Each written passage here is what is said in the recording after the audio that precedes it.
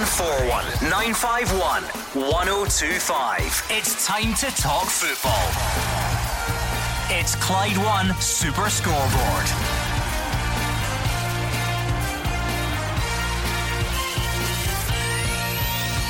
Good evening and welcome to Clyde One Super Scoreboard. Stevie Clarke does have Scotland ambitions, but he doesn't know when, as Neil Lennon distances himself from the job. Stephen Gerrard says he won't be making the same tangible reach predictions as Dave King, and Derek McInnes is cited by the Scottish FA for his Hampden sending off. I'm Gordon Duncan. Joining me tonight is Andy Little and Hugh Keevins. Neil Lennon knows he's not the right fit for the Scotland job. Steve Clarke thinks he could be the right fit, but he's just not sure when. Can I just ask one thing? 29 days elapsed from the defeat to Kazakhstan to the announcement of Alec McLeish's departure from the Scotland job. Couldn't the SFA have had Plan B in place to coincide with the announcement that Plan A had failed? There is no end to their inefficiency. At this rate, I will get the job, and you won't like that. Andy Little, you were booked earlier in the week, but it's almost as if we just decided to get our one non-Scottish pundit in just to tell us what it's really like to be a small footballing nation who can punch above its weight when you get the right man in charge. Well, that's it. I suppose that's the side I can bring towards it. But I think you look at Wales, Chris Coleman getting to the semi-finals of the Euros. You look at Michael O'Neill, what he did with bringing Northern Ireland for the first time in 40 odd years to a major tournament. Those are the kind of men that I think Scotland need to look to next. The number you need tonight is 0141 951 1025. Give us a call right now. I know it's the holiday weekend, I know it's sunny, but you can take your radio outside, your smartphone, whatever it is. Hugh Keevins has joined the 21st century. He's been bragging about getting a television in his bedroom this afternoon for the first time. What about that? So if he can do it, you can take your radio outside and give us a call. 0141 951 1025. And we are on Twitter at Clyde SSB. What do you make of how it's all played out, Hugh Keevins? Very, very depressing. Alec, unfortunately, wasn't doing a good enough job. 7 defeats in 12 matches in his second term as Scotland manager. Told you the bald truth of the matter. So that's okay. He's a great man, decent man, but he wasn't doing the job, and managers get the sack. That's the nature of the business. What annoys me, Gordon, is that this announcement was made via an online statement from the SFA.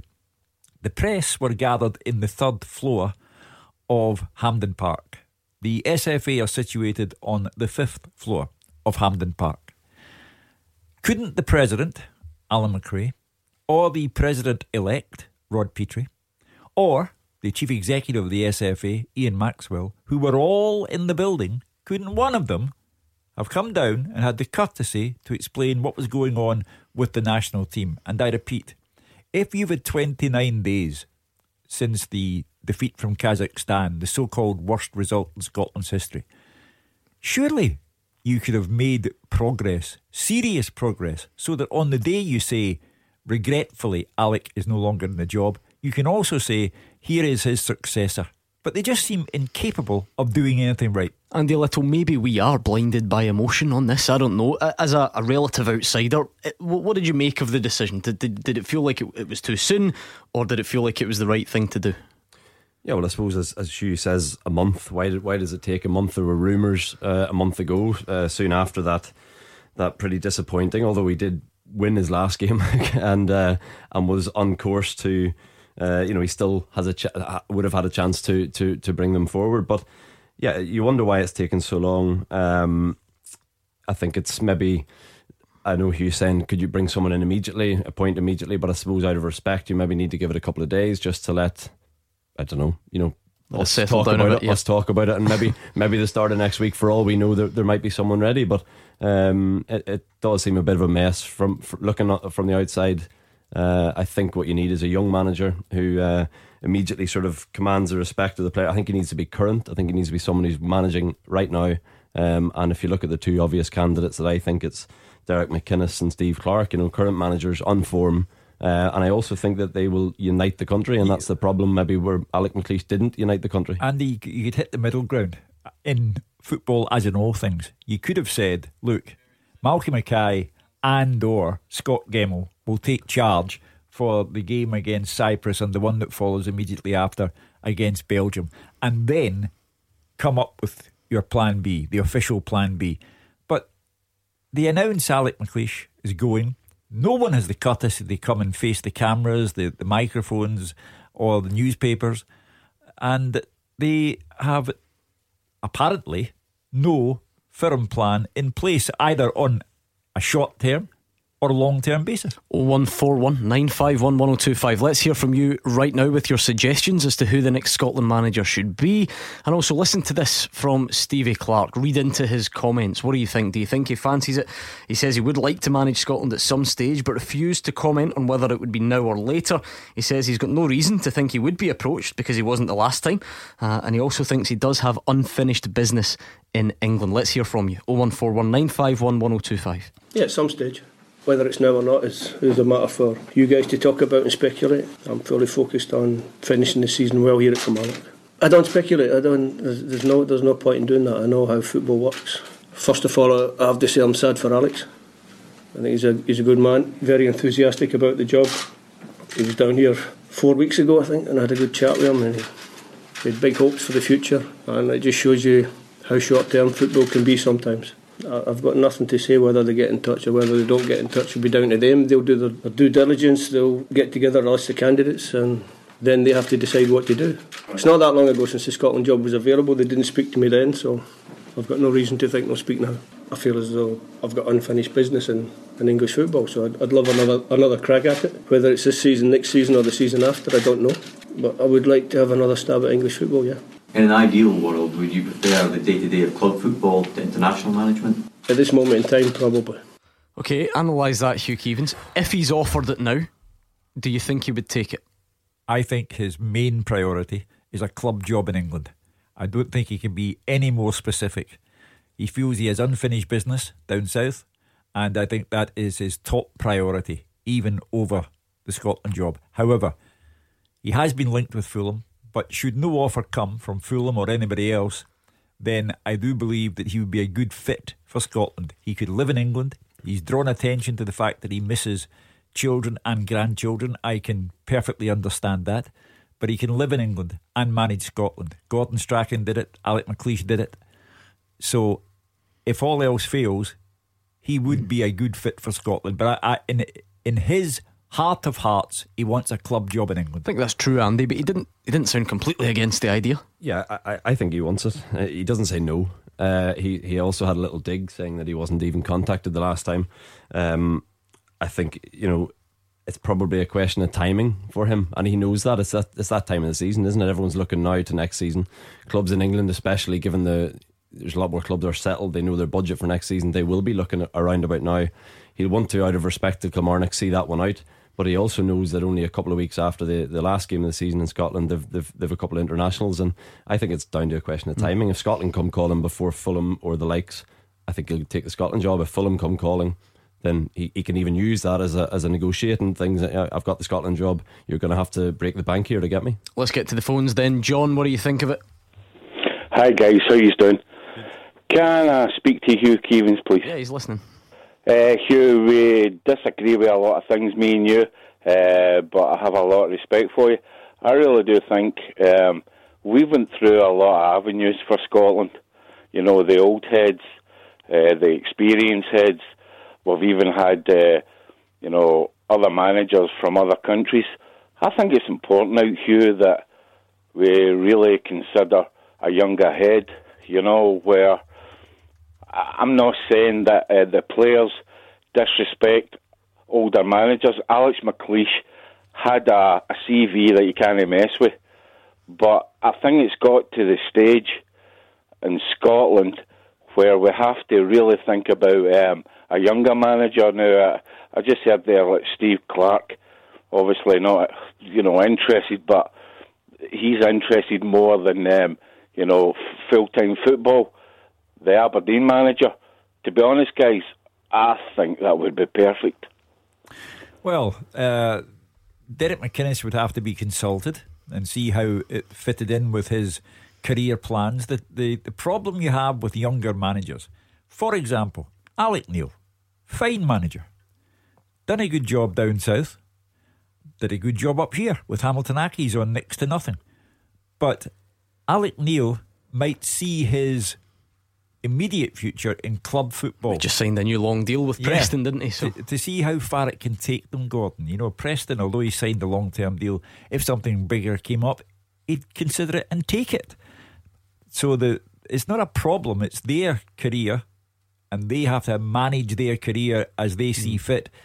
But it becomes a problem for the SFA because younger managers have club aspirations. Derek McInnes perhaps falls into a middle ground where he's had years in club management, both north and south of the border, and he may feel that at this stage in his life Scotland would be a good fit for him. Perhaps Aberdeen will be approached, but younger managers, yes, in a utopian world, yeah, that would be great, but a lot of them regard international football as a job for older men because it doesn't offer the day-to-day involvement with players. Having said that, Andy, I wonder if you could make the case for, well, and I'm just using these names as examples, so whether it is Stevie Clarke or whether it's Derek McInnes, if they were to decide to accept the Scotland job, should they be offered it, surely that doesn't mean that their club careers are over. I mean, surely they have done enough in their club careers to build up a reputation that would survive even a difficult spell as a Scotland boss. Yeah, I think any manager that looks at it, you know, we talk about Alec Neil. For me, I think Alec Neil is he'd be newer to management than both Derek McInnes and Steve Clarke. So I think he will be in the club management for a bit longer. But yes, those two that we're talking of, it might just be about the right time. I think they are the right age. That's the bracket. I don't know if it really matters about. But no, I think it does. It does matter about age. I think that's actually the key thing. I think you need to be current. You need to be managing currently. I think young players, there's a real lack of respect, I think, for Alec McLeish. You know, the amount of call-offs that the players made, I think it needs to be someone with who the players just automatically respect, but also who sort of brings a fresh and a younger vibe to the camp. Hugh, I would never try and second guess those who are making the decisions, but Stevie Clarke did throw that one in there, as Andy says. You know, I wasn't contacted the last time. Surely at the very least they ask the question this time. Can you see any way that Stevie Clarke doesn't get asked the question? I have to say I have absolutely no confidence in the SFA to do the right thing. You're right to say surely, but they do not instill confidence in anyone, and that's why interest in the national side is on the wane. But if you're drawing up in your head a list of those who ought to be spoken to, then clearly Steve Clarke is on that list without question. John, on Twitter, Tony says get Slaven Bilic in. I want him at Celtic, but Scotland will do. How would that type of appointment sit with you, John? To be honest, guys, it's got to the stage now that I'm bored with Scotland. You can fling loads of names all night. For me, I think it's really important for old people like me and Hugh that, 1998 was the last time we qualified. I just feel right now, if we don't go for a younger manager, as you just said there, guys, a younger manager will have obviously wanting to go in full-time football, but you can also make your name in Scotland. What I'm saying is, if we don't do something now, and I know the SFA have got a lot to do with the problems of Celtic, they're not getting off with it. But if we don't do something soon, we might as well just play darts. Well, the thing is, before we get hung up on the question of age, like players, managers can only be judged by one thing: ability. You can be a very, very good manager and be in your 60s, or a very, very good manager in your 40s. But the age, what's on your birth certificate, is not as important as the ability that you have to get the most out of players. The feeling you get, though, and Andy says it as well, you know, the impression you get, Hugh, is that people would buy into a fresher appointment, if you can call it that. Yeah. Is that fair? Well, we'll never all agree on a name, but I think most people agree they'd like to see a fresher appointment. The one reason that Alec McLeish started off at a severe disadvantage was that Alan McRae could not help himself. He made it sound as if the old Pals Act had brought Alec in. He waffled on about being on Alec's testimonial committee when he was an Aberdeen player. He did him no favours at all. And it created a mindset where the supporters were concerned that the SFA were less intent on doing due diligence and finding the right guy than they were on just get him in. He's a pal of the president's. So, yes, a fresh approach, but I don't care about nationality. I know Neil Lennon has said a Scot, but that's not important. Nationality is not a burning issue, and neither is age. It's ability. Let's speak to Graham in Fort William. Hi, Graham. Hi there. Hi, Graham. What's your take on this situation then? Yeah, I'm doing bad. Yeah, I love the programme, guys. Thanks, my point is, I was quite glad to see Alec go. I didn't really want his appointment in the first place. I didn't think he was he jumped ship the first time round, so I think that was not very fair, really. I would go again for Gordon Strachan. He was the guy who got the whole country behind him. All the players played for him. They came from all over the world, played for him. They wanted to be with Gordon. And we lost out. Okay, we lost out twice on goal difference. But Alec came in and decimated the squad. And started again. And here we are, and losing to Kazakhstan. So I think Gordon would be the guy. Stevie Clarke, brilliant, yeah, fantastic. But these guys won't jump ship to go to play for Scotland. I would say several things to you, Graham. First of all, Gordon Strachan was very unhappy with the way in which he departed the Scotland job. I don't think he left. Who am I saying to here? Sorry, Hugh Keevins. Sorry, Hugh. Yeah, sorry, not me. I don't think that he and the SFA parted on the most amicable of terms.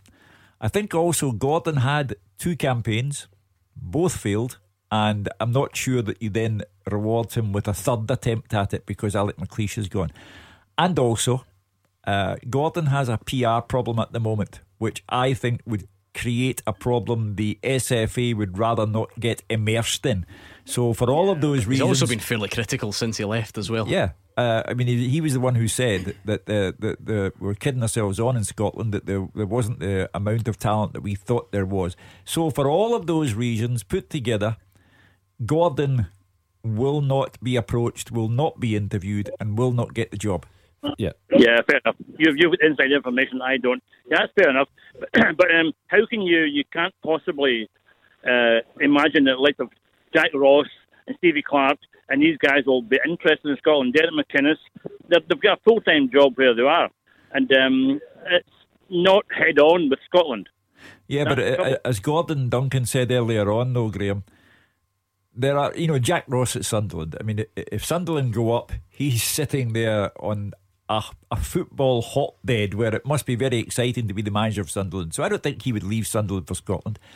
However, whether it's Jack Ross or Steve Clarke or whoever, there comes a point where you should at least ask the question. If you don't ask, you will not know. Yeah, for me, I think as well, Derek McInnes has taken Aberdeen, I think now, given the circumstances, given the financial backing that both Rangers and Celtic have, I think he's taken them as far as they can. He's done very, very well. Scottish Cup semi-finals and finals and won trophies. But and the same applies to Steve Clarke at Kilmarnock. He's sitting third in the Premier, in the Scottish Premiership this year. I think when you think of the timing question, it suits both of those managers currently. They've taken their clubs as far as I think they can. They're also kind of neutral, if you like. Obviously Derek McInnes has where he played, but he's from neither of the old firm. Where you look at McLeish and you look at Strachan, they've both got obvious ties to one of the old firm, and I don't think that's good when you consider the amount of bitterness there is in Scottish football right now. I think you need someone who's a total neutral, who comes in, who tries to inspire the nation, and who really tries to unite the Tartan Army and the whole of Scotland. And I don't think your previous, your Gordon Strachans and your Alec McLeish, I think they're always come in with a previous opinion of them. Well, I don't know about a total neutral, but last night's show finished with a Rangers fan on suggesting Neil Lennon gets the job, and we'll hear from him next. Clyde One Super Scoreboard with Thompson's personal injury solicitors. Compensation. They know the score. Talk to Thompsons.com. Andy Little and Hugh Keevins are here with me, Gordon Duncan. Give us a call or send us a tweet. Mick is on, Hugh. He says, here's the plan. 1 hour show tonight. Get down to the pub for the Clyde SSB quiz. Lovely night for it. Is this you just warming up? You're going down to the pub quiz later on at Drygate Brewery? I put on my very best clobber, you know. I've left a very nice jacket out there that I'll be putting on to make my public appearance. So I'm ready for you. Good stuff. If you're coming along, we're looking forward to seeing you down there a bit later on. It will be a bit of a dash for Hugh and I, but we'll make it, and we'll hopefully have a good night. Back to the football though. Neil Lennon. Now his name was kind of suggested last time for Scotland. It's been suggested again. Like I say, we did even have Rangers fans on last night saying they think it would be a good fit. However, he says there's no way he would consider the job. The interim Celtic manager has been linked with it, as well as the vacant Fulham job, but he's not having the Scotland one. Last week it was all, you know, there was just a string of managers in for this job, and now this week I'm being touted elsewhere. So again, it's just noise, and it has no impact on me whatsoever. The other one you've been linked with is the Scotland job. Is international management something that would interest? No, I like the day-to-day stuff. I think the Scotland job should be, whether you think this is antiquated or not, a Scotland man, and there's plenty of very good candidates, you know, in line for the job. I think the decision to remove Alec was premature and seemed to be based on one result, which is scandalous from my point of view. But there are a lot of good candidates out there, and it's a prime job, I think, still. Well, if we were unsure about Stevie Clarke's intentions and we were trying to analyse his words, I think Neil Lennon made it quite clear. Well, you only be honest. You know, if you feel no empathy with the Scotland job, then why tell lies about it? You know, he's an Irish Celtic supporter who I believe would want the Celtic job first and foremost, and that will be decided at the end of the season. And he could have a major weekend on his hands here if results go the right way. Does that come into it then? I mean, I'm not saying he's lying there, far from it, but because of where he's at with Celtic at the moment, would it be wrong of him to even leave that Scotland door open publicly? You know, if Peter Lawwell's listening to that or Dermot Desmond's listening, does he have to shut the door on it and say, no, I love the day-to-day stuff, as if Celtic's the one for me? Is that part of it? I think he's been 100% truthful. He feels no empathy for the job.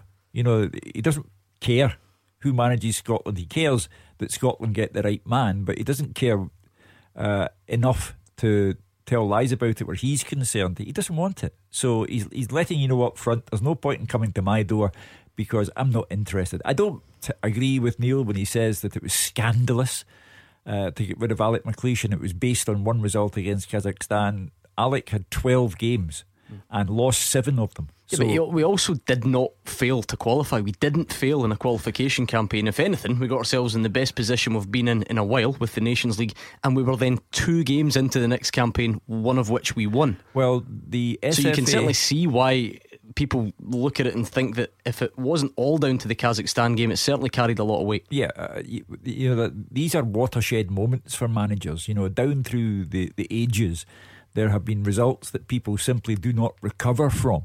And that will go down as Alex. But in the SFA statement, which no one would read out in public, they did say that needed someone to reinvigorate the qualification campaign. Therefore, they thought that the qualification campaign had gone flat. Now, there are many people who can reinvigorate the national team. Neil Lennon is simply letting you know that he feels no empathy towards the job whatsoever. Does it matter about the nationality, Andy? So with your personal experience, Michael O'Neill does a great job. Is it because he's a good manager, or is it because he's Irish as well? I think it helps. I don't think it's the be all and end all. Northern Ireland had Laurie Sanchez come in at one point and they hadn't scored in something like 10 matches. I can't remember what it was, and he did a fairly decent job for a while. Michael O'Neill came in and just happened to be the best of both. He was a great man manager. He still is. He was he's from Northern Ireland, and he just happened to be the best of both. I don't think it has to be, but I think I agree with you. Neil Lennon, for me, is a day-to-day coach. He loves the hands-on.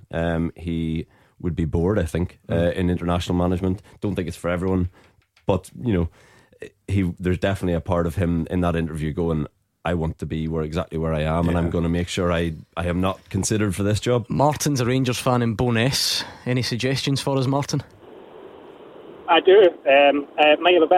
Might not be so popular between the fans and yourselves perhaps, but I would like to see Sam Allardyce approached, and I'll tell you the reasons why.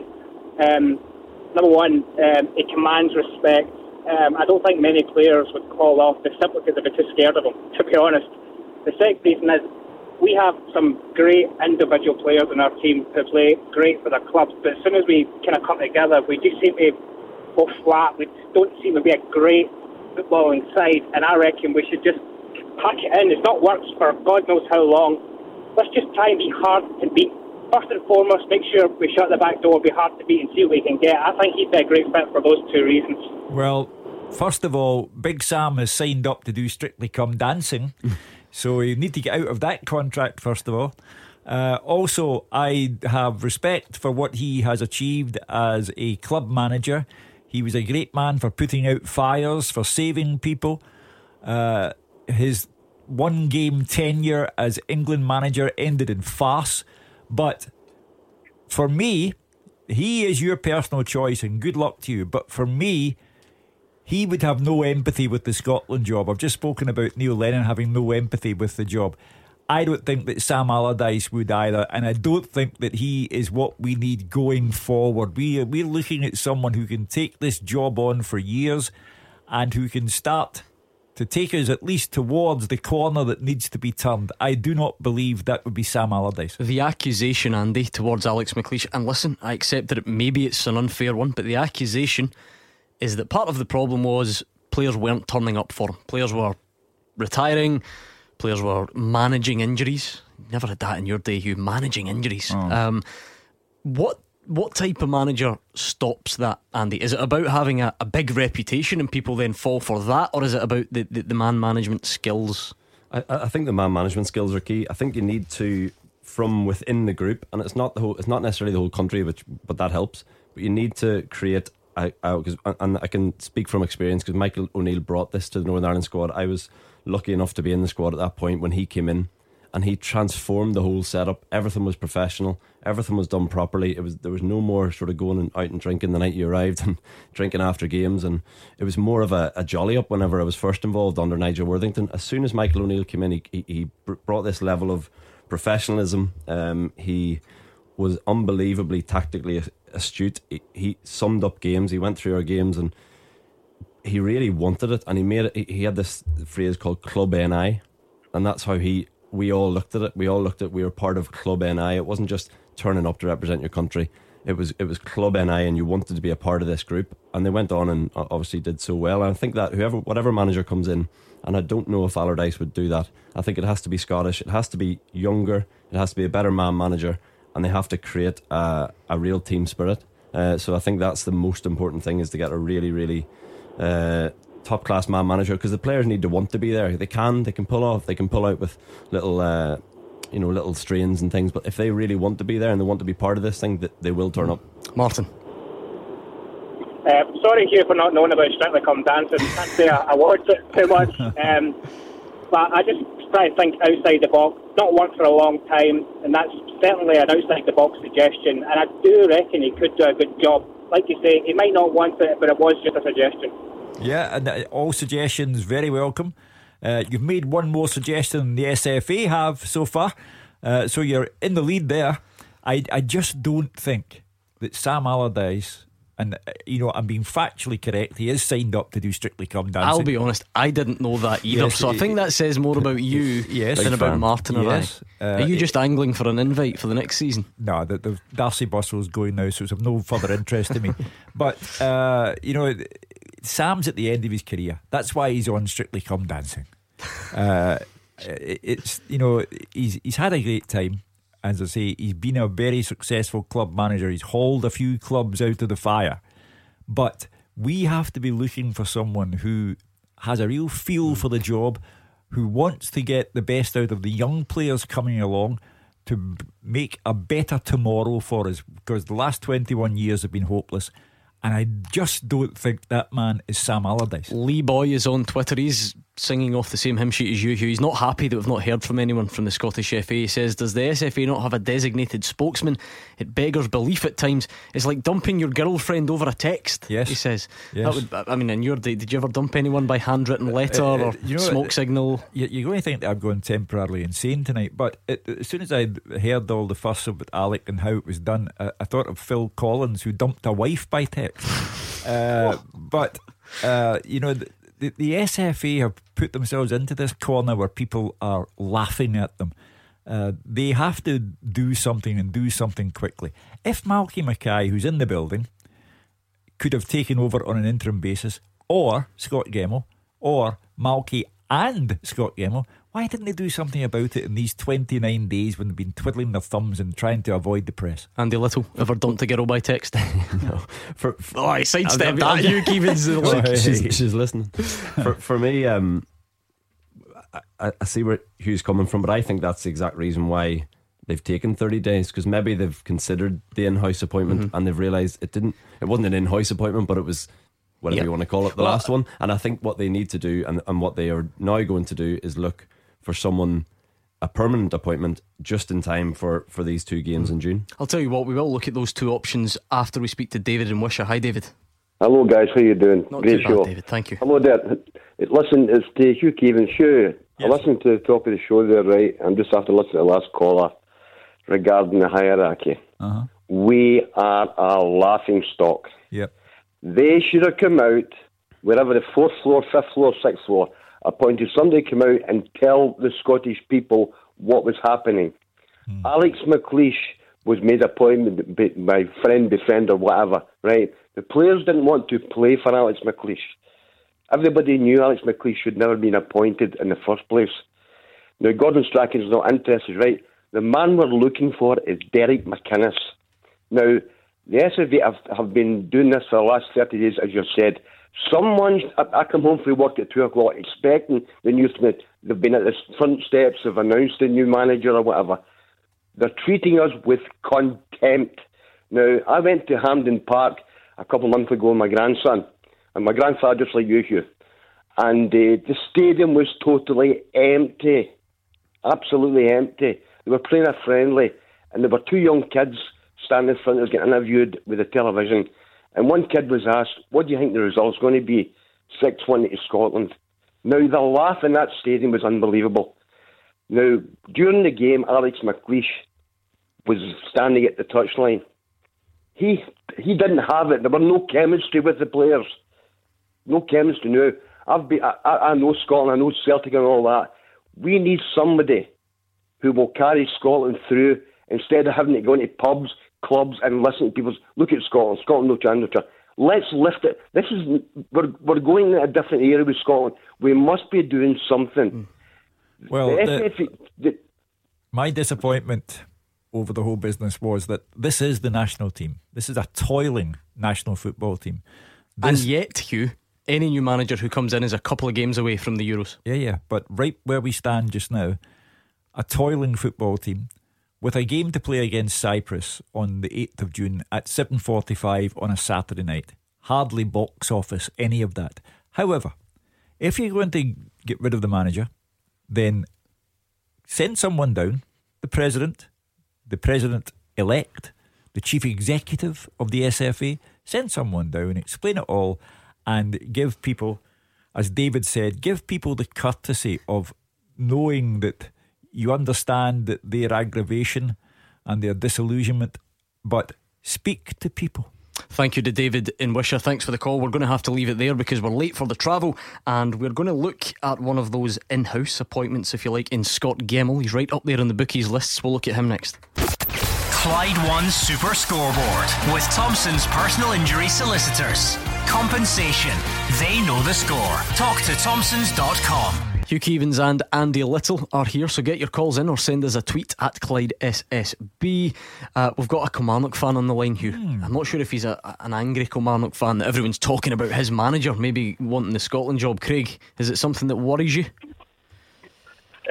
No, I think I'm not angry at all. There's been speculation ever since Clark took the job about him taking other jobs left, right and centre, and so far he's remained with us. But I don't think he'll take the Scotland job. I think he's at a very good point in his career just now. He's just had 2 amazing seasons with Kilmarnock.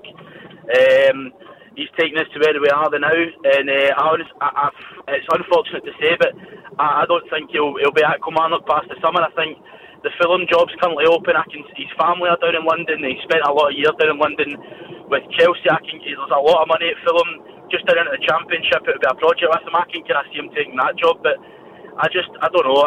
When he joined Kilmarnock, everybody had an understanding that it wasn't a long-term project. He was here to kind of get himself back in the managerial scene. He's done a great job. Can't fault him at all. But I don't think Scotland. He said in his interview today, at some stage he'd like to be Scotland manager, but I just think just now it's not for him.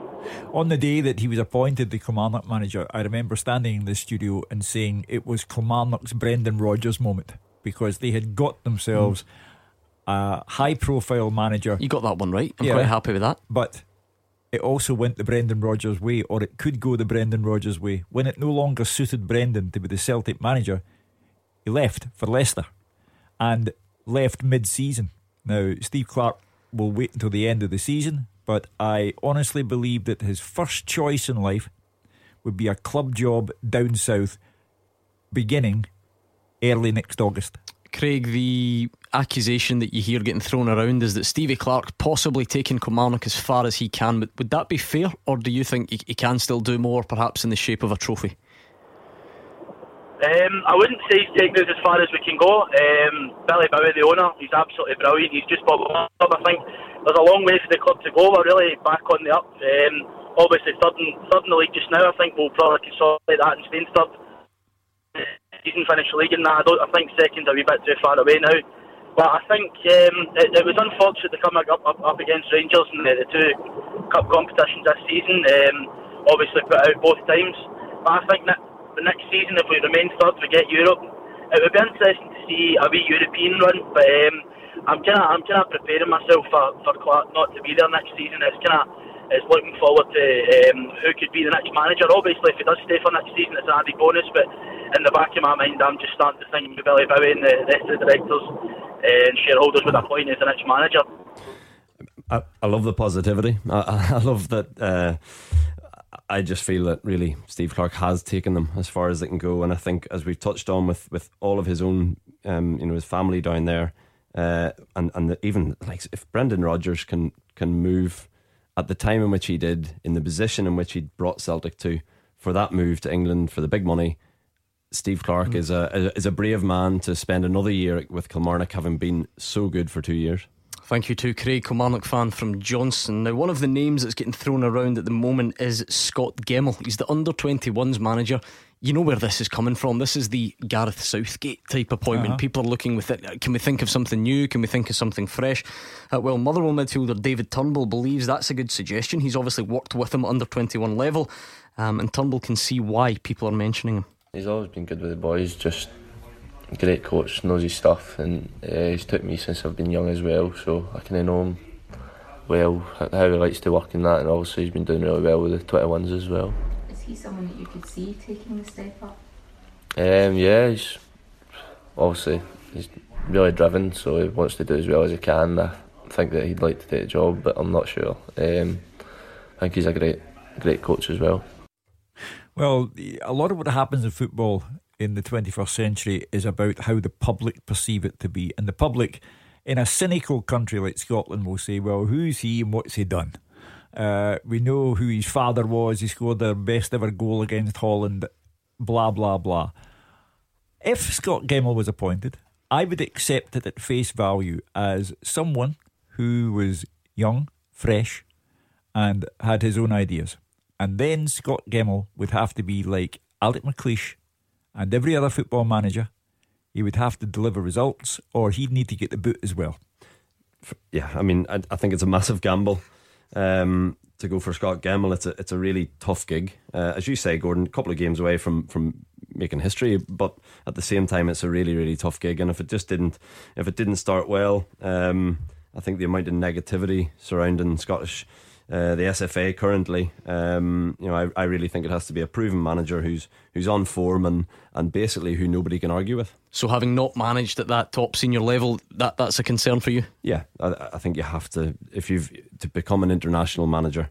I understand he's been with the 17s, the 19s, the 21s. He's making his way up. It's a nice idea, but for me, you have to have real experience at the top level. You know, he's 47 years old, not a baby, but I repeat, if he gets it, good luck to him. I will stand here and say I hope he does exceptionally well. He then falls into the category of every other football manager in the world.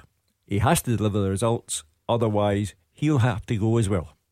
Alright, 01419511025. Jay's giving you a row on Twitter, Hugh. He says, tell Hugh Keevins that Big Sam's parents are both Scottish. He's half Jock, so surely he'd have some empathy for the job. Well, no, not necessarily. Again, I repeat, Big Sam is at the end of his career. He's like Harry Redknapp. He's enjoying the fruits of a career gone by.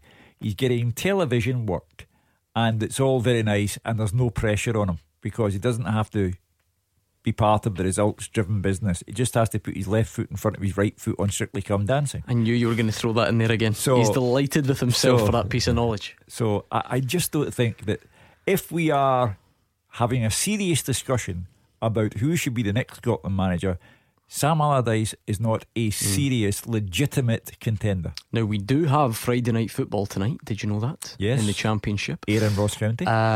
Archie is a Ross County fan from Dingwall. He's only 11 years old and pretty excited about tonight. Archie, are you going to get the win tonight? Yes, definitely. Now, of course, Archie, a win in this game pretty much seals the title for you. So if you win tonight, do you think Dundee United would crack under the pressure tomorrow? No. Oh, it's going to rumble on, Hugh. Well, the thing about your team, Archie, is that they're consistent. You've got good management there, and you've travelled a long way, Archie, and I hope you really enjoy your long journey back, and I fancy you to get the points tonight. Who's the main man for you tonight, Archie? Who's going to be the match winner? Don Cowie. Don Cowie, he's going Smashing for experience. Fella. Yes, lovely fella, Don. Highlander, good Scotland player in his day as well.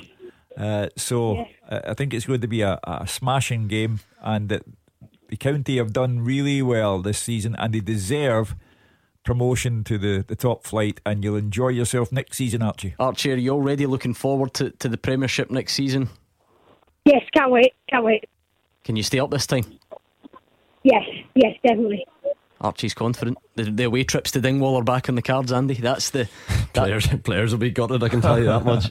Archie loves it. He's from a nice part of the world. You see, I've got my own problems with my own Archie. 10-year-old grandson, lives in Brighton Hove Albion supporter. So things are, not great at the minute. So I've tried to explain to him that football gives you lessons in life.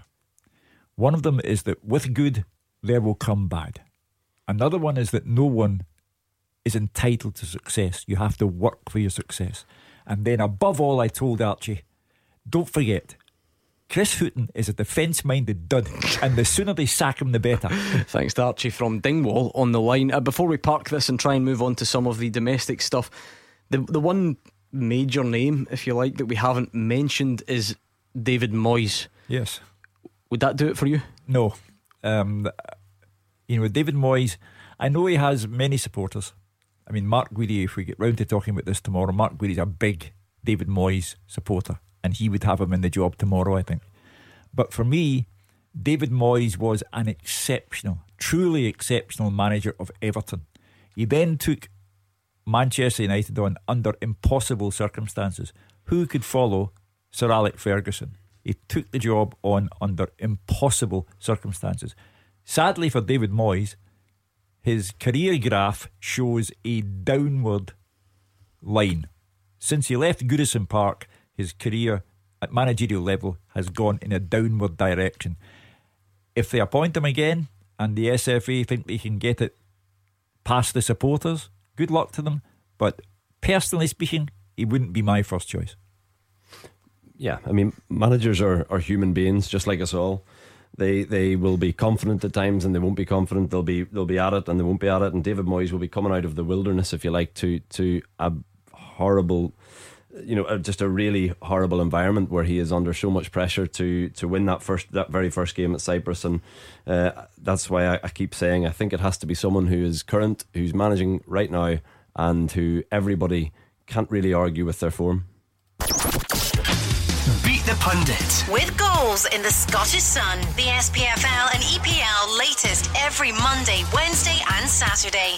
Beat the Pundit time. Will it be Andy Little or will it be Hugh Keevins warming up for tonight's Clyde One Super Scoreboard pub quiz, which is to come after the show. Either way, it could be you that's up against them, so give us a call right now. 0141 951 1025. Come on, beat the pundit and win yourself a signed ball. Be quick because the lines close when the news starts at 7. Clyde One Super Scoreboard with Thompson's personal injury solicitors. Great results for Scottish accident and injury victims for 40 years. Hugh Keevins and Andy Little are here with me, Gordon Duncan. Now, in the first hour of the show, it was dominated by the Scotland managerial situation, Alex McLeish's departure, who should come next. If you've got thoughts on that, we will still absolutely take them.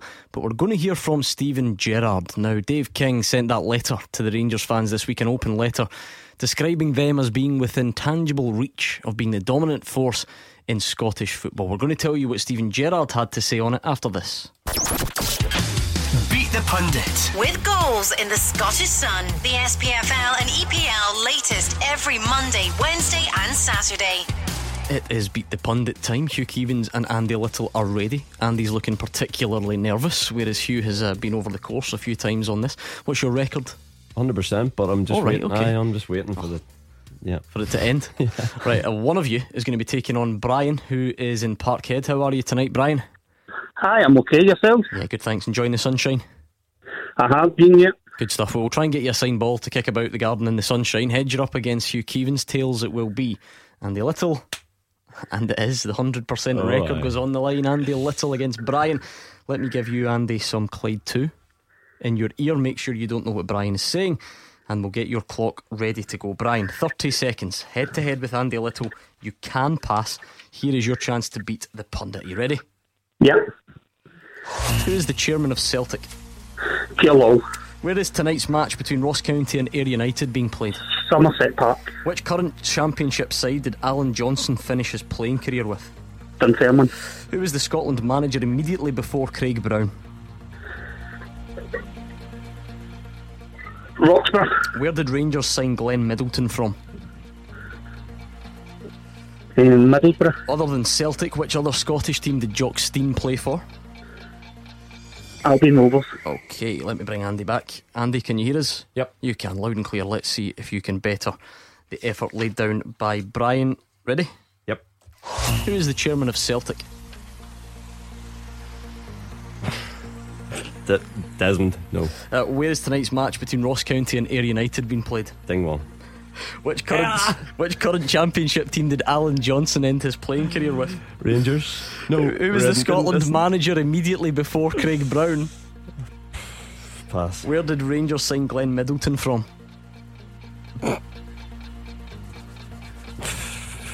Birmingham City. Other than Celtic, which other Scottish team did Jock Stein play for?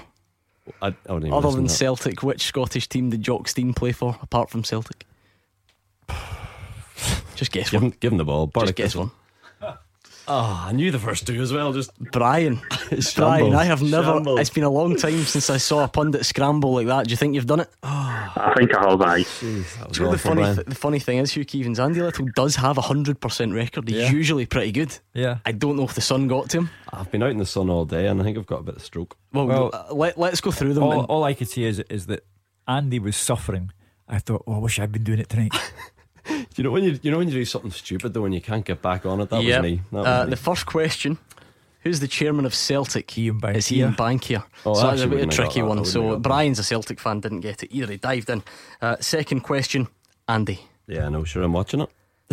This happened. This is 2 weeks in a row. Craig Beattie did this last week. Brian, just to paint the picture of the studio. Right in Andy Little's eye line is a 65-inch television which has Ayr United against Ross County on it, clearly at Somerset Park. He said Dingwall, so he should get stripped of the title just for that. But that's there we go. The one that threw me. Brian, you got it. So you go into a 1-0 lead. Which current championship side did Alan Johnson finish his playing career with? It was Queen of the South. So it's still 1-0 to you, Brian. Who was the Scotland manager immediately before Craig Brown? You were up against it in this one, Andy. It was Andy Roxburgh. Perhaps forgive you on that one. So 2-0 to Brian on the phone. Where did Rangers sign Glenn Middleton from? It was Norwich.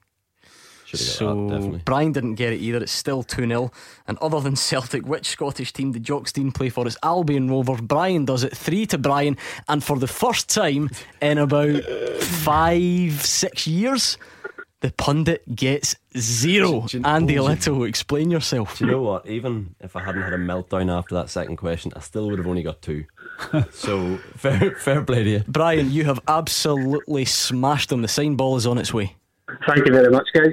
Good man. Hugh Keevins, I can't remember it. Certainly not in my time. Listen, I've been there. No, you haven't. No, but who is the name of the foreign player? And I could not get it out. Santi Cazorla. Yes, Santi Cazorla. I had everything, Andy. I had Santa Claus. I had everything in there. I could not get Santi Cazorla out. So I sympathise. From memory, and I hope I'm not defaming these gentlemen, I think way back we're looking at a Willie McStay. I think there was a 0 there. A Joe Miller, perhaps. Willie McStay's wife texted him to say the only question you got right was pass. So Andy Little, I will write your name into the Clyde One Super Scoreboard record book, the annals of history, as getting a 0 on Beat the Pundit. No comment. I'm done. Let's move on. 01419511025. We'll still take your Scotland calls. It's clearly one of the biggest stories doing the rounds, but let's talk domestic stuff, because Dave King this week, he published an open letter to the Rangers fans along with the season ticket renewals. He said they are within tangible reach of becoming the dominant force in Scottish football again. As you would expect, Steven Gerrard was asked about that today, but he says he will not make the same kind of predictions. He says he's only focused on having the squad ready to compete for next year. Just before we hear from Steven Gerrard, what did you make of the initial comment, if you like? Transparently not the case. Rangers are not within touching distance of being dominant within Scottish football. By the end of this season, they could be looking at a Celtic side with 9 successive trophies under Brendan Rodgers and Neil Lennon. So it's transparently not the case. Well, I think obviously the chairman's well within his rights to have his opinion. I certainly respect and welcome his opinion. I caught up with him recently on the phone, and we had a very in-depth chat about where we are, the areas where we feel like we've progressed, the areas where I feel as if we fell short, and we had a really honest and open conversation. I'm going to be catching up with him face to face in the coming weeks as well. In terms of the statements, he's obviously well within his rights to say what he believes and what his opinion is. In terms of tangible Scottish dominance, for me, I don't think it's sensible for me to make any predictions. For me, the challenge is to have this squad and this team ready to compete for what's available in next season. I don't have to really look further than that. We want to finish this season as strong as we can and try and take as many points as we can, and then we want to get ourselves best prepared to have another go next year to win the next trophy that's available, and that's the League Cup. Andy Little. Sorry, I lost sound there as well. I think Beat the Pundit's really got to you. They've just thrown me out. What do you make of what Steven Gerrard had to say? Yeah, I think he's in a difficult situation, I suppose. You know, King has obviously made the statement along with the season tickets, and it's important for the club that season tickets sell. They want positive vibes around. It hasn't been a success this season, although I think there's been an awful lot of positive things around the club, and I think Steven Gerrard is maybe just trying to limit that. Not limit the expectation, but at the same time, those sorts of words put an awful lot more pressure on him. And as a manager, he wants to. He expects pressure, but he's maybe just trying to dull it down a little bit. Is that Steven Gerrard distancing himself from that type of language? Is that what we heard? He's acknowledging the difference between a businessman and a football man. He's acknowledging Dave King's right to make a sales pitch to the supporters. He wants them to buy season tickets. He had put up the prices by 5%, and he was telling the supporters, whether he actually believes it or not, he was telling the supporters that Rangers were within tangible distance of dominating Scottish football. I have this mental image of somebody going into Steven Gerrard's office and said, the chairman's just released a letter where he says we're within tangible distance of dominating Scottish football, and Steve Gerrard saying, what? Because it's not what he needs. He needs, first of all, any tangible sign of progress, which is a trophy. And that Rangers will end this season trophyless. So Steven Gerrard didn't really need that, but he'll defend the chairman's right to say it because that's just what people in his position would do. Now, Steven Gerrard says he does need backing in the summer because he doesn't have a magic wand to make things better. He believes they need to keep working hard, and they've got a way to go before they're ready to compete for real. Here are the thoughts again of the Rangers manager. Well, I think it's very clear we do need backing. I'm not a guy who's got a magic wand and all of a sudden turns Rangers into a dominant force overnight. everyone knows, and every manager will say the same thing, you do need backing from your board and your chairman, of course. That's the truth, that's a fact that we need that to happen. I've obviously read the statement, and as I say, we've had a conversation, so it is nice to hear that backing will be there. In terms of what level, the amount and stuff, I don't think that's for the public domain. We'll have to wait and see. But you know, it was nice that he identified that there has been a lot of hard work going on, myself, the coaching staff, the recruitment team. That never stops. I think the players deserve a lot of credit, considering where they were 12 months ago to where they are now. But the message to the players is quite clear. We need to continue to work hard and keep improving, because there's still a way to go before we're ready to compete for real. Charlie is a Rangers fan on the line. What do you make of those comments from your manager, Charlie? Well, I was listening on the STV News. I said to the guy who takes phone calls, he sounded quite down, as if he's had a talk to Dave King, and I felt as if he's talked to Dave King, and he says he's not talked to him right, but I think he has. I think Dave King is turned around and said to him, listen, I've given you $8 million last year, and I think Dave King's the way he's becoming a coach is he's maybe not prepared to give him too much more. And Gerrard, I can remember when Gerrard came up first, I can remember him sitting at the big table, and somebody asked him a question. He says, how do you think you'll do? He says, well, I'll do all right. He says, with the help of this man beside me. And the thing is, I think that I think he's been thinking he's going to get more backing than he's going to get. I don't know, but if he doesn't get the backing, I don't think he'll be in Scottish football much longer. You see, there is an assumption here that Rangers will spend and that they will move closer to making true the words that Dave King has put in his letter to the fans about being within tangible distance of dominating Scottish football. However, Celtic have got money that Rangers don't have, and Celtic have their own aspirations and ambitions, and money will be spent by Celtic. So they start from a standpoint where they are clearly a stronger squad, a more successful squad than Rangers, and they will add to it. Listen, every manager wants more though, don't they? Every manager wants more than they can get, probably. And to be fair, Dave King Rangers board have backed Steven Gerrard before. They have publicly said as part of this open letter that he will be backed again. So I mean, Charlie's reading the body language, but that's not to say we're on the money there.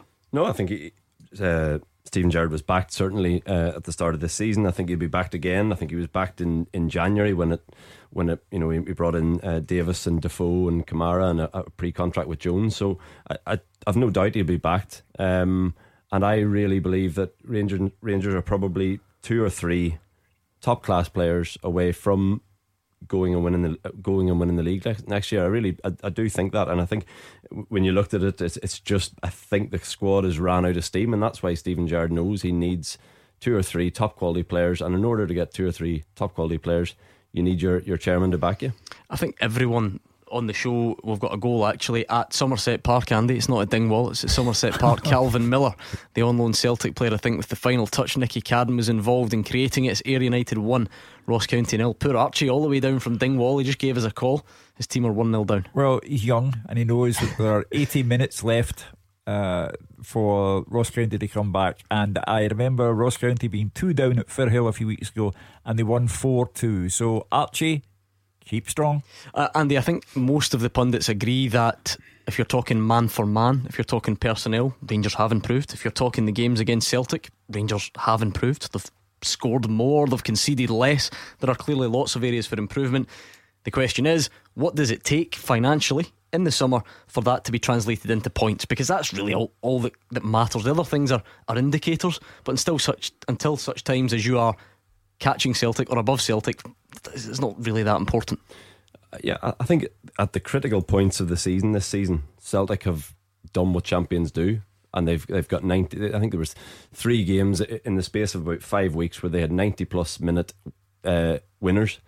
Rangers, on the other hand, have slipped up. They've had a number of last minute equalisers. Motherwell away, Aberdeen away early in the season, to name a couple.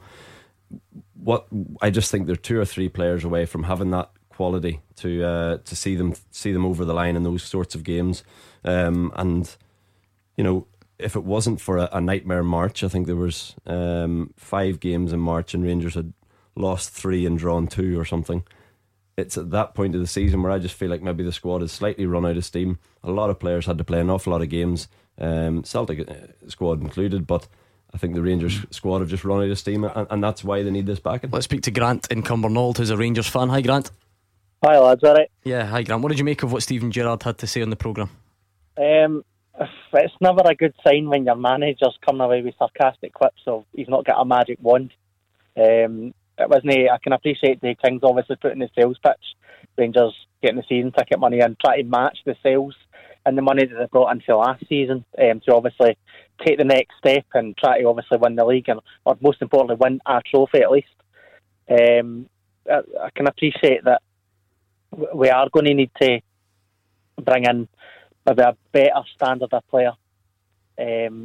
But it doesn't fill you with confidence when your manager's saying, "Well, I don't think he was being sarcastic or flippant. He's been absolutely realistic, and he doesn't have a magic wand. You know, this will have to be done by players on the park.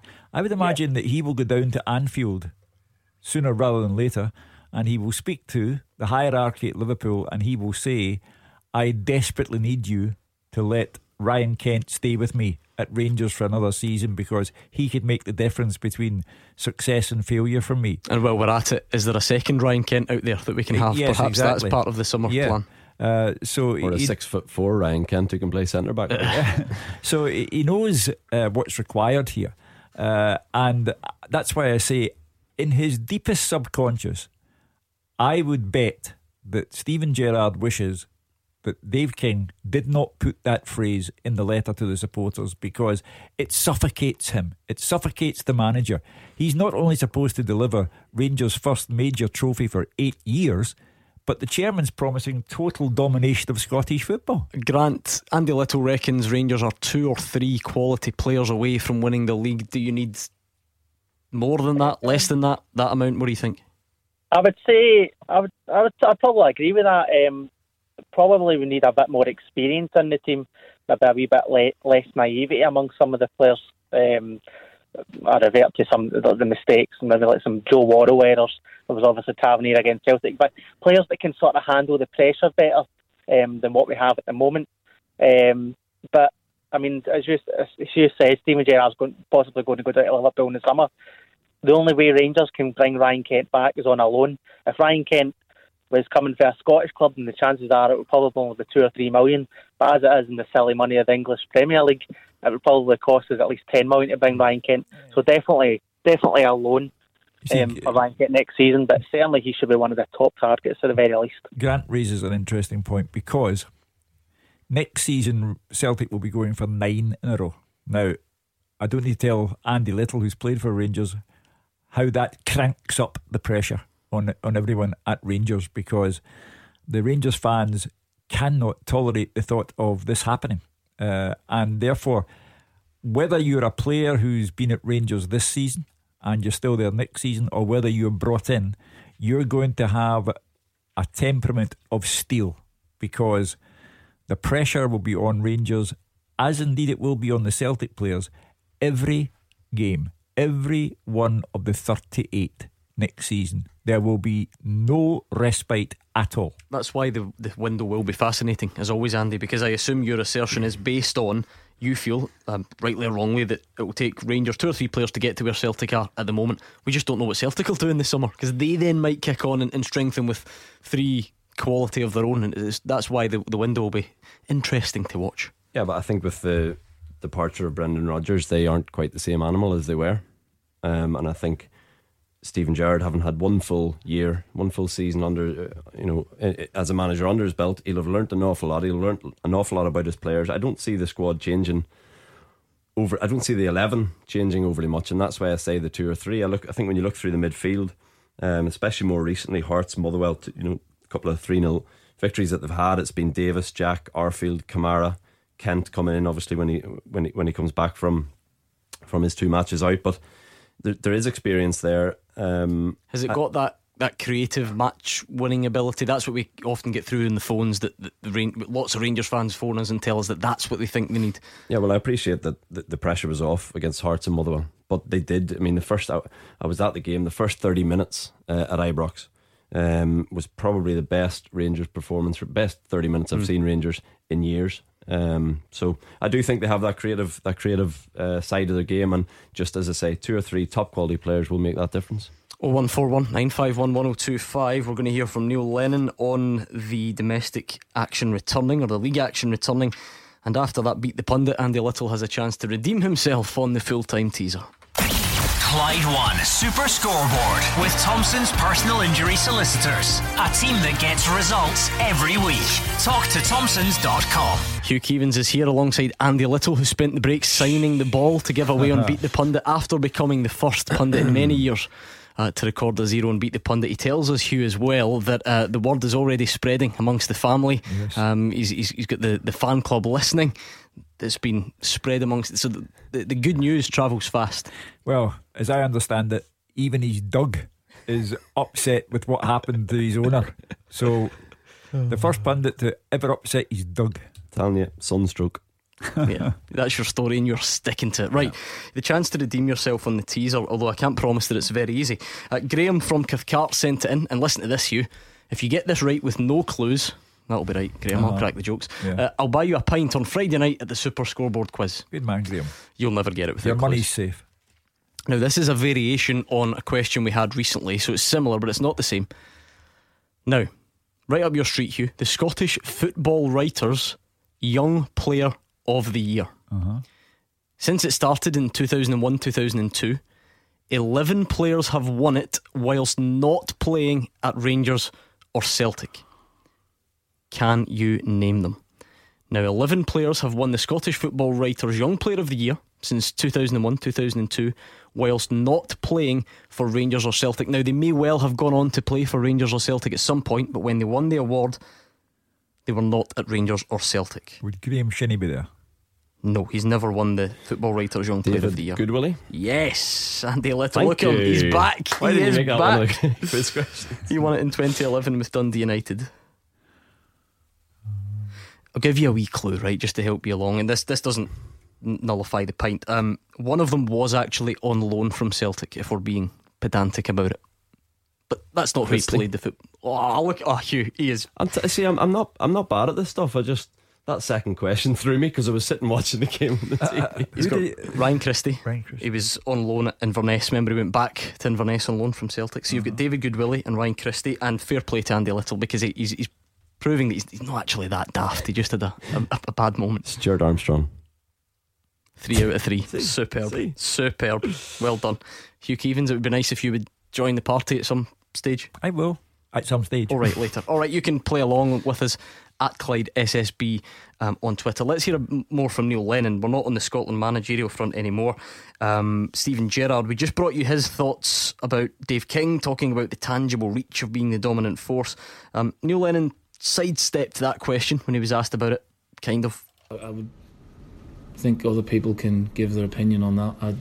I can only speak on behalf of Celtic, and since 2000, I think our record domestically has been pretty good, because we've got good recruitment, we've got good people, we've got good board, class board, who keep the powder dry, and we don't talk ourselves up. We just try and maintain the standards that we've kept over the last 20 years or so.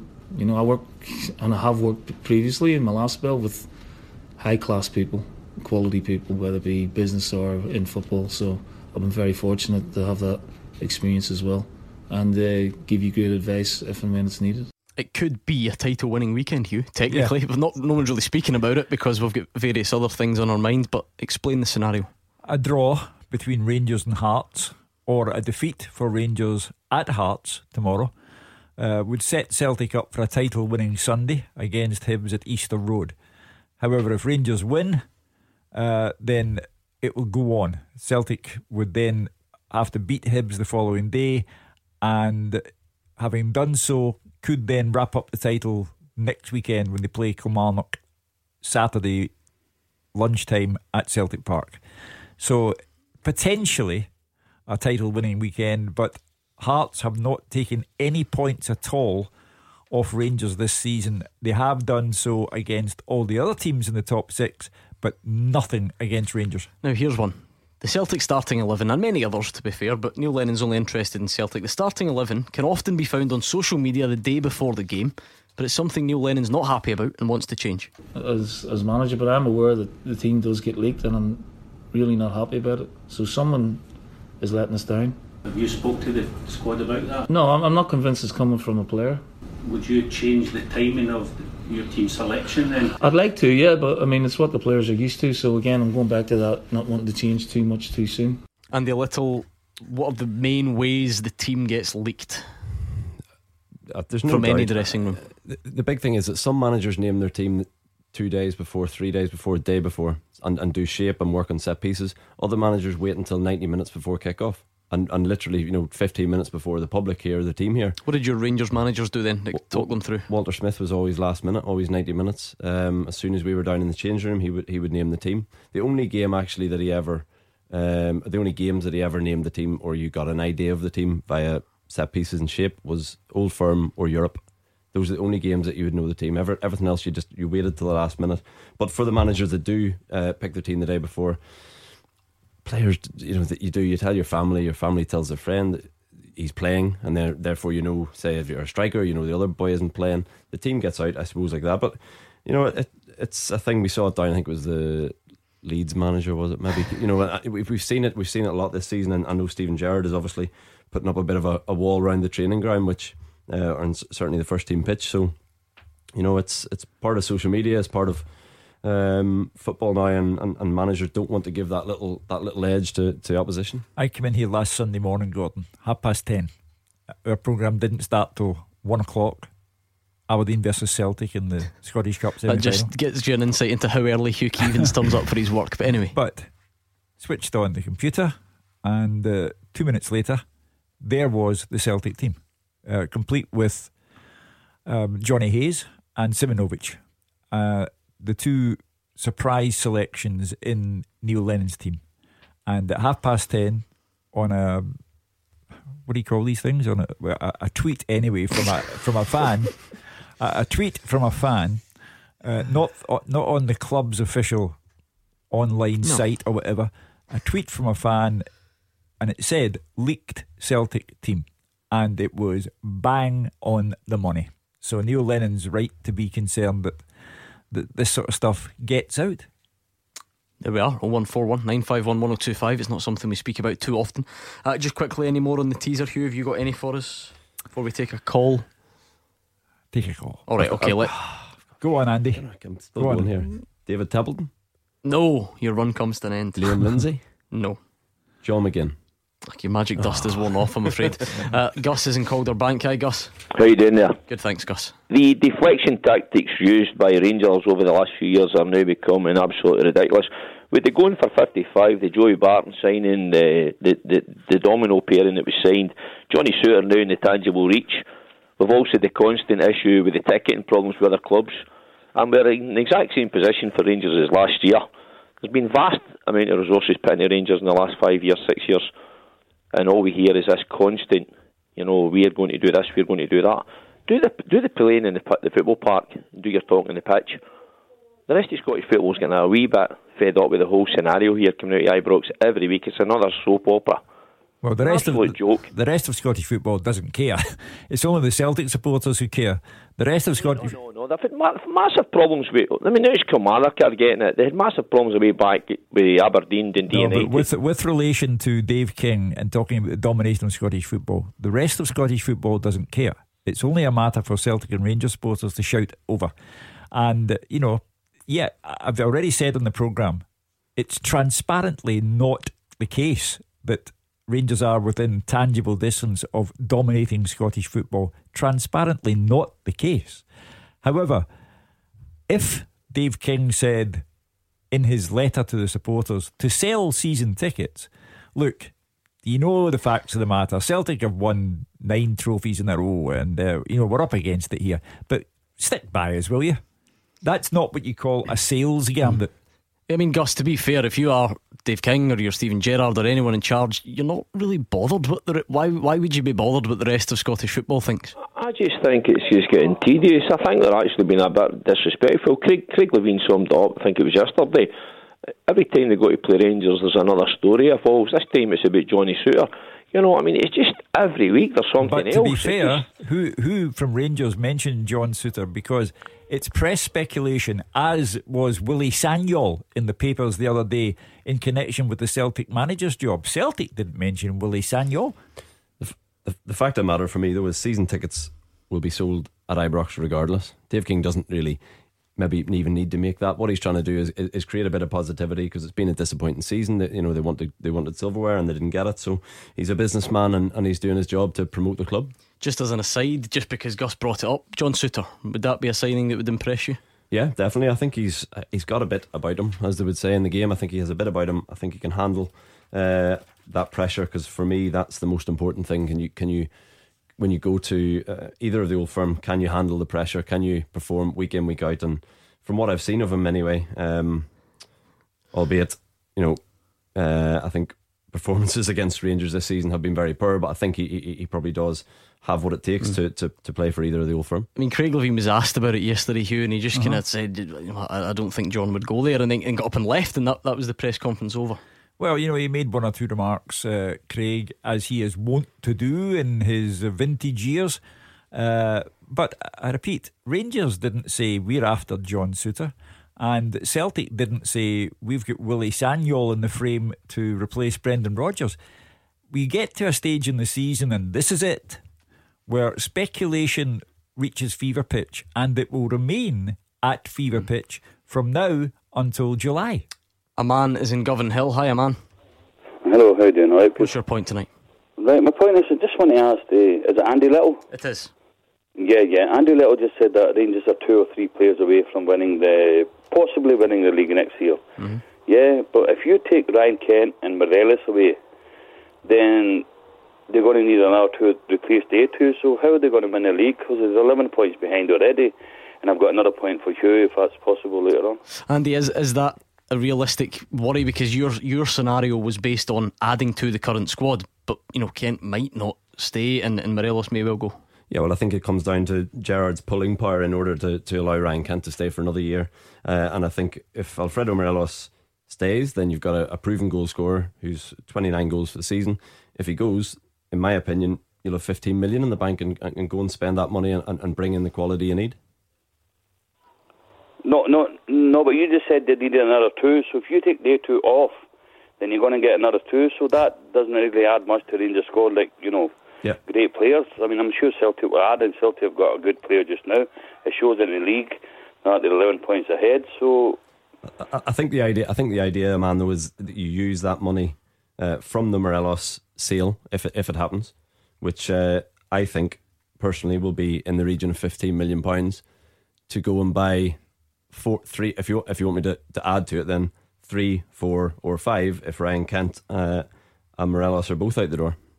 What was your point to Hugh Keevins, a man?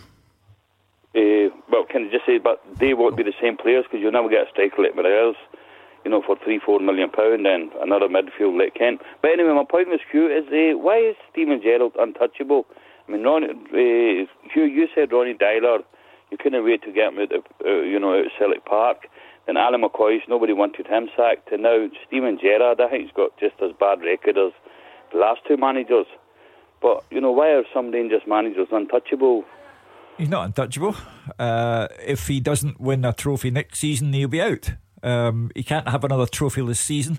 That's just the law of the jungle here. The next 2 years of our lives will be particularly fraught and tense. More than usual? Yes, more than usual, because if Celtic get 9 in a row for a second time, the Rangers fans will be deeply upset. If Rangers stop Celtic from getting 9 in a row and therefore 10, the Celtic fans will be deeply upset. So whoever manages Celtic and Rangers, they're in for a terrible time of it. If Steven Gerrard has another trophyless season, he'll get the boot. There you are. Big thank you to a man in Govan Hill. Right, on the teaser, we're looking for 11 players who've won the Scottish Football Writers' Young Player of the Year, but they were not playing with Rangers or Celtic when they won it. David Goodwillie, Stuart Armstrong, Ryan Christie. Did Gary Mackay, Stephen? Nope. Ryan Fraser? Nope. Lee Griffiths? No, actually, not the writers one. What about the Aberdeen right back? Nope. I mean, some of these are big names. Remember, we are going back to the 2001-2 season. Yeah. And like I say, there are, in fact, a good few of these did go on and play for Celtic or Rangers, but just not at the time. Scott Brown? Yes, he won it in 07. Kevin Thompson? No. You're on the right lines though. Who else would fall into that category? Brown, Thompson. Him and Gordon Strachan never really got on, never really clicked when he went to Celtic. No. Blank. He's got the same first name as the big guy you often share the studio with on a Friday night. Derek Reardon. Derek Reardon, well done. Okay, we're going to take a look at some of the other big games tomorrow. That's coming next. Clyde One Super Scoreboard with Thompson's personal injury solicitors. Great results for Scottish accident and injury victims for 40 years. Into the final part of tonight's Clyde One Super Scoreboard. Hugh Keevins is here, Andy Little is still here as well. And at Somerset Park, it's Ayr United 1, Ross County 0. Remember, 3 points for Ross County tonight does take them to within, well, it's more than touching distance. They've pretty much won it if they can get the 3 points tonight, but they're losing. Or are they? No, they've just equalised. How's about that for timing? So Ross County have equalised. Thanks to Brian Graham. Maybe we do have a march towards the title. We'll find out tomorrow, depending on what Dundee United do. Tonight's question: since 2001-2002, 11 players have won the Scottish Football Writers' Young Player of the Year whilst not playing for Celtic or Rangers. So Derek Riordan won at Hibs, Scott Brown at Hibs, Goodwillie and Armstrong at Dundee United, and Ryan Christie at Inverness, albeit on loan from Celtic anymore. Stephen Fletcher, no bonus points, but he's actually done it twice. Well done. Hugh? I'm having an Andy Little. You've got 2002, 3 and 4 still to get, so you're going back a bit. I'm out of that. You've got 2006 and you've got 2014 to get. Let's take a look at some of the other big games tomorrow. Let's speak to John first. John's a St Mirren fan on the line. Starting to get nervous, John, or confident you can avoid the drop? A bit of both there, but by the way, see that game, Ayr United, Ross County, is that on BT Sports just now? No, it's BBC. Oh, it's on BBC? Yeah, the new Scotland channel, yep. Oh, BBC Scotland. Oh, good. I'll watch that after this. Right, okay. Good stuff. Anyway, the three biggest games indisputably tomorrow in the Scottish Premier League are two derbies, the Tayside Derby, St Johnstone Dundee, the Lanarkshire Derby, Hamilton Motherwell, and we're St Mirren, that is, I follow St Mirren. They are away to playing in the notorious, much maligned plastic pitch at Livingston. So I'm looking forward to it. I'm up tomorrow, so unfortunately I'll get that game, but I'll get most of the other games. And we're playing Dundee at the last game of the season up at Dens Park, that is St Mirren. So I hope it's all over by then, we're safe. Oh, I'll bet you do. Hugh Keevins, John is absolutely right. The bottom of the table, yes, it could be a title winning weekend, but the bottom of the table from now on in is going to be unmissable. Yeah, and that applies to the Championship as well as to the Premiership. But St Mirren at Livingston, the job that Gary Holt has done there for Livy, second to none. I wouldn't be overly confident about your chances, John. I think it's a live in hope exercise tomorrow. Well, we beat Livingston. We've played them 3 times so far. They turned us over twice. In fact, they were responsible for the eventual sacking of Alan Stubbs. The first time we played them, they beat us quite easily. That's right. And then the second game was pretty disappointing. I think we went 1-0 up through at Almonvale and ended up losing 3-1. But the last game we beat them quite well, deservedly, down at St Mirren. So I would say St Mirren have improved since then.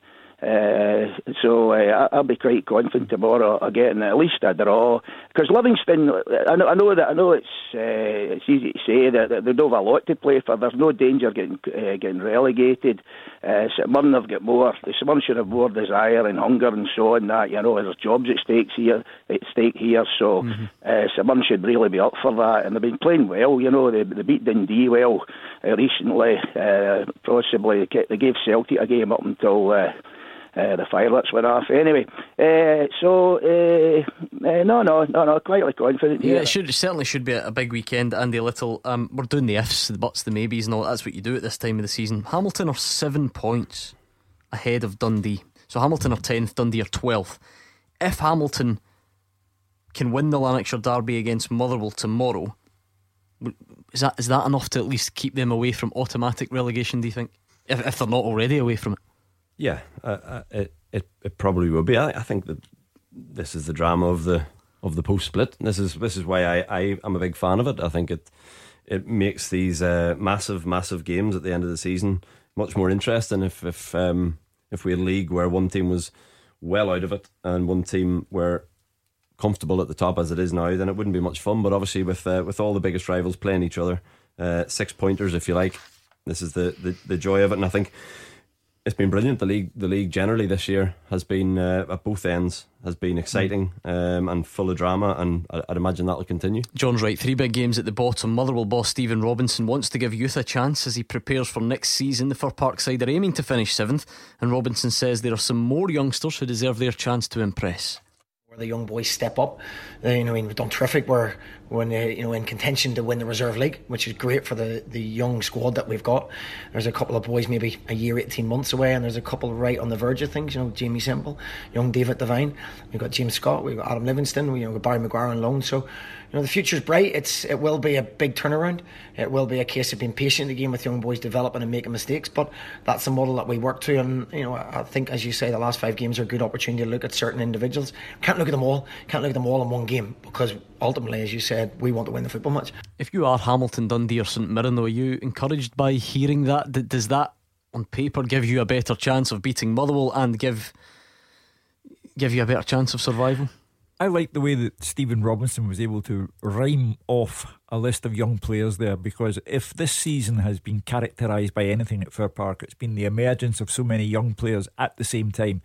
And if the manager can rhyme off a number of other names we have yet to see playing in the first team at Motherwell, well, I look forward to seeing them all. And I think if he's got confidence in them, then his confidence up until now has been rewarded. And they give us an insight into the psychology of a player. Does it matter when you, to use the phrase loosely, don't have something to play for? Will that play into the hands of those who are right at the bottom and allow them to triumph over the Motherwells and the Livingstons who are safe but in no danger of going down? Not for me. I think especially if Stephen Robinson's talking about playing youth, then there's nothing more motivation than young boys getting their debuts or getting their chance to impress. But I think if you look at that, actually, St Johnstone, Motherwell, Livingston, they're all within a couple of points. But you could argue, what's the difference between 7th, 8th or 9th? It's kind of much of a muchness. But when it comes to the players, this point of the season, it's simple. You're playing for your livelihood. You're playing for contracts. Some of them will be up at the end of May. They need to perform in these last 5 games in order to win a contract and stay on at the club. And of course, Kilmarnock Aberdeen is huge as well, Hugh Keevins, because if Killie can finish 3rd, that would just be incredible. You then would have to say that Steve Clarke looks in line to be manager of the year for a 2nd successive season, and yet may not beat Kilmarnock next season. Remarkable. You're going to have to move on to the teaser because you've still got 5 to get. James McCarthy. No. Let's think big names who ended up at Celtic or Rangers. So one of them ended up at Rangers. You probably played with him, Andy Little. So he was a promising young Scottish player, then got a big move to Rangers. If I told you the club he came from, I think you would get it. Kilmarnock. Naismith. Stephen Naismith, yes. I got one. Well done, Hugh.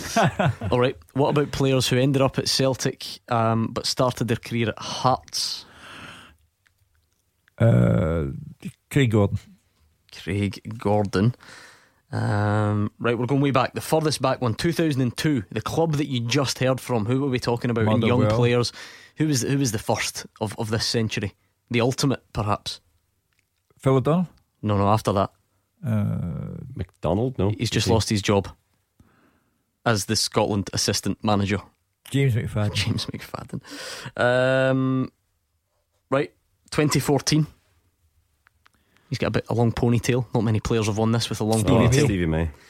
and I've saved this one for last because you, as a member of the Football Writers' Hue, you have to be Scottish to win this award, don't you? Yes.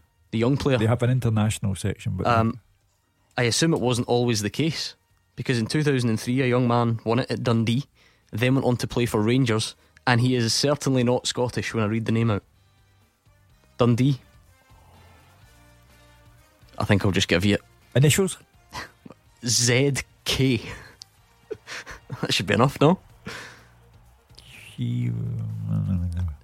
Kishnashvili. Yes, Zurab Kishnashvili. Well done. Thank you, Hugh Keevins, and thank you to Andy Little for joining me, Gordon Duncan, on tonight's show. Big thank you for all your calls and tweets. Very busy show, so apologies if we didn't get through them, but we're back tomorrow with not only a 6-hour special, but an extra 15 minutes tagged on to the beginning. So we're here at 11:45. Make sure you join us. GBX Friday's up next. We're off to the pub quiz. Maybe see you there.